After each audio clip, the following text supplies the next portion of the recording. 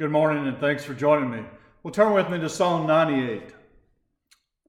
Oh, sing to the Lord a new song, for he has done marvelous things. His right hand and his holy arm have worked salvation for him. The Lord has made known his salvation. He has revealed his righteousness in the sight of the nations. He has remembered his steadfast love and faithfulness to the house of Israel. All the ends of the earth have seen the salvation of our God. Make a joyful noise to the Lord, all the earth. Break forth into joyous song and sing praises. Sing praises to the Lord with the lyre and with the sound of melody, with trumpets and the sound of the horn. Make a joyful noise before the King, the Lord. Let the sea roar and all that fills it, the world and those who dwell in it. Let the rivers clap their hands, let the hills sing for joy together before the Lord, for he comes to judge the earth. He will judge the world with righteousness and the peoples with equity. Well, Ecclesiastes 3 famously says, for everything there is a season and a time for every matter under heaven. In verse 4 of that passage says, a time to weep and a time to laugh, a time to mourn and a time to dance. And certainly as we've looked in the Psalms during our devotional time, we've seen weeping and mourning. Psalm 32 and Psalm 51, for example, we've seen the mournfulness of David over his sin. But Psalm 98 clearly reflects a time for laughter and for dancing, a time for great celebration. Psalm 98 is one of the most joy-filled songs in the Bible. It's a psalm of pure joy and celebration. And by the way, Psalm 98 is part of the inspiration for Isaac Watts' beloved Christmas carol, Joy to the World. So let's look at the joy of this psalm and consider it in three sections. I'll be following the work of John Stott here, who suggests that Psalm 98 has three stanzas. First stanza, God the Savior, verses 1 to 3. Second stanza, God the King, verses 4 to 6. Third stanza, God the Judge, verses 7 to 9. First, God the Savior.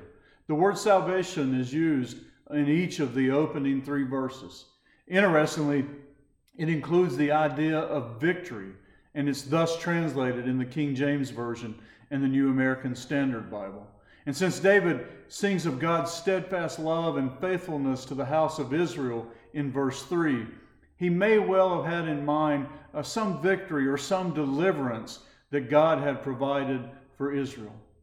But as Christians, we think of the victories God has given us through Jesus. Victory over sin and death, for example. And in fact, the Apostle Paul uses the language of victory to speak of death and sin in 1 Corinthians 15, beginning with verse 54, where he writes, when the perishable puts on the imperishable, and the mortal puts on immortality, then shall come to pass the saying that is written, death is swallowed up in victory. O death, where is your victory? O death, where is your sting? The sting of death is sin, and the power of sin is the law. But thanks be to God who gives us the victory through our Lord Jesus Christ. So let's rejoice in the Lord our Savior, who has won for us victory upon victory, especially the victory over sin and death. And then the second stanza of Psalm 98, verses 4 to 6, give us another reason to rejoice. For those verses praise God as King, which is why Psalm 98 is part of what we've been calling the enthronement psalms. And what I would point out here is that this segment calls for the worship of God to be exuberant.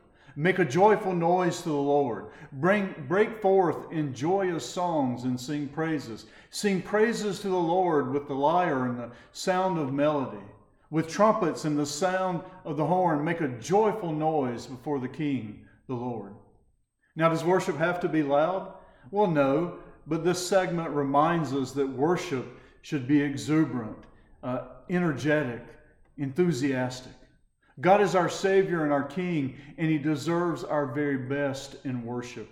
You know, if worship for us has become kind of ho-hum and routine and boring, well, it's time for us to examine our hearts, for we may not be as grateful as we should be for all the Lord has and continues to do for us.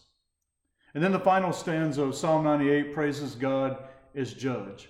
How might you ask? I mean, most of us aren't too enthused about praising one who judges us. So this last stanza is a bit unexpected. But this last stanza seems to look ahead to the future when the ills of this world will be set right. I think ultimately this last section looks ahead to when the Lord Jesus will return and all will be renewed. David personifies the sea roaring and the rivers clapping and the hills singing. Why? Because this is still God's world. He made it and it is His. But the world is not as it was created to be. Ever since the fall of humankind, creation has been subjected to frustration and bondage and decay. But when Christ returns, humankind and creation will be set free. The Apostle Paul explicitly says in Romans 8, verse 21, creation itself will be set free from its bondage to corruption. So much to praise God for, so much to celebrate, so many reasons to sing and dance and rejoice. The Lord is Savior. The Lord is King. The Lord is the coming judge who will restore all creation, including those who trust Him as Savior. So sing to the Lord a new song. Let's praise Him now. O Lord, we do rejoice and sing unto You. We rejoice that You are our Savior. We praise You for giving us victory over sin and death. We rejoice that You are our King, and we give You our full praise and worship. We rejoice that You are coming again in glory, to make all things right, to make all things new. To You, Father, Son, and Holy Spirit, be all praise and glory and honor, today and forevermore. Amen. Well, listen, there won't be a devotion next week, but God willing, I'll be back with you on August 17th. Take care. God bless you. Have a great week. Goodbye.